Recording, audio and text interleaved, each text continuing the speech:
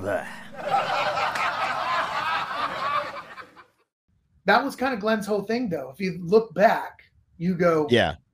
He had the Misfits, and then he did something with it, and he was like, yep, fuck y'all now. Now I'm doing this. And then it was like, Samhain, now I'm going to do this, like, wacky fucking 80s fucking, I don't even, weird Samhain thing. You know what I mean? It was like ahead of its time, but it was completely different. You know what I mean? Coming from that to that, it was like, to me, I was like, this is kind of like, I don't know. It's like, I guess it was like death rock. It was weird to me.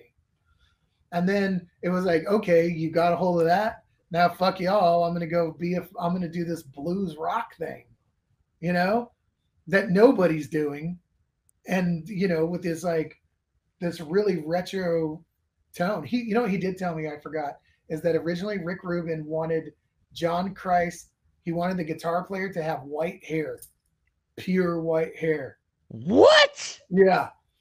I just remember that. He was like, yeah, Rick wanted the guitar player, whoever it was, he wanted John to have like bleached, like white hair, like a white wizard hair. And I was just like, fuck that. That'll never happen. What the fuck? Yeah. Rick Rubin had a lot of really great ideas, and that was not one of them. but going back to what I'm saying, it was like, then he did this blues rock thing, and then everybody really got into it. And he was like, okay, fuck you guys now. Now I'm going to go do this fucking like 9 Inch Nails thing. And right. They were like, this is suicide. What are you doing? And Bill Kennedy, my buddy, who's passed, he produced that. And he said even at the time that they were like, what the fuck is this? The label's pissed. Everybody's like, what the fuck are you doing? And he just did it. And then people kind of went, okay, I get it. Then he was like, now I'm going full metal. And then they're like, what? You know what I mean? And it's kind of this progression. And I kind of felt like that it kind of came in a weird full circle thing that by the time it got to E Luciferi, which to me sounded the closest to Danzig, personally. I felt like E Luciferi was the first Danzig sounding Danzig record in like, in the sense of the old version. It was like a return to form.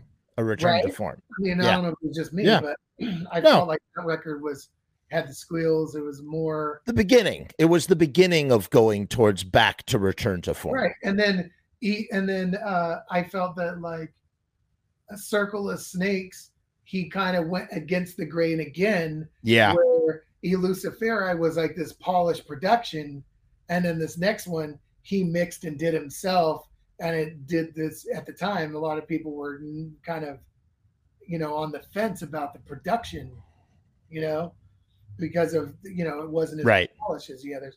But then you go back and you look at it now, after that point in time, a lot of bands started doing a more almost garage sounding, bare, you know what I mean? Less, polished production, like High on Fires and shit like that,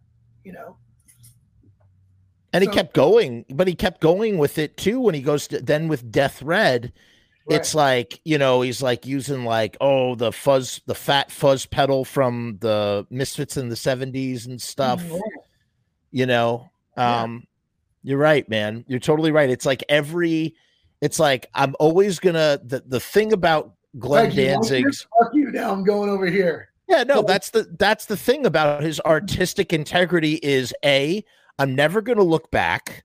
B, I'm never going to do whatever you guess I'm going to. Opposite of that.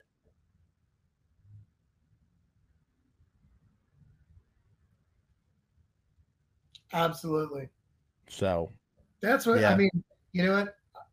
He's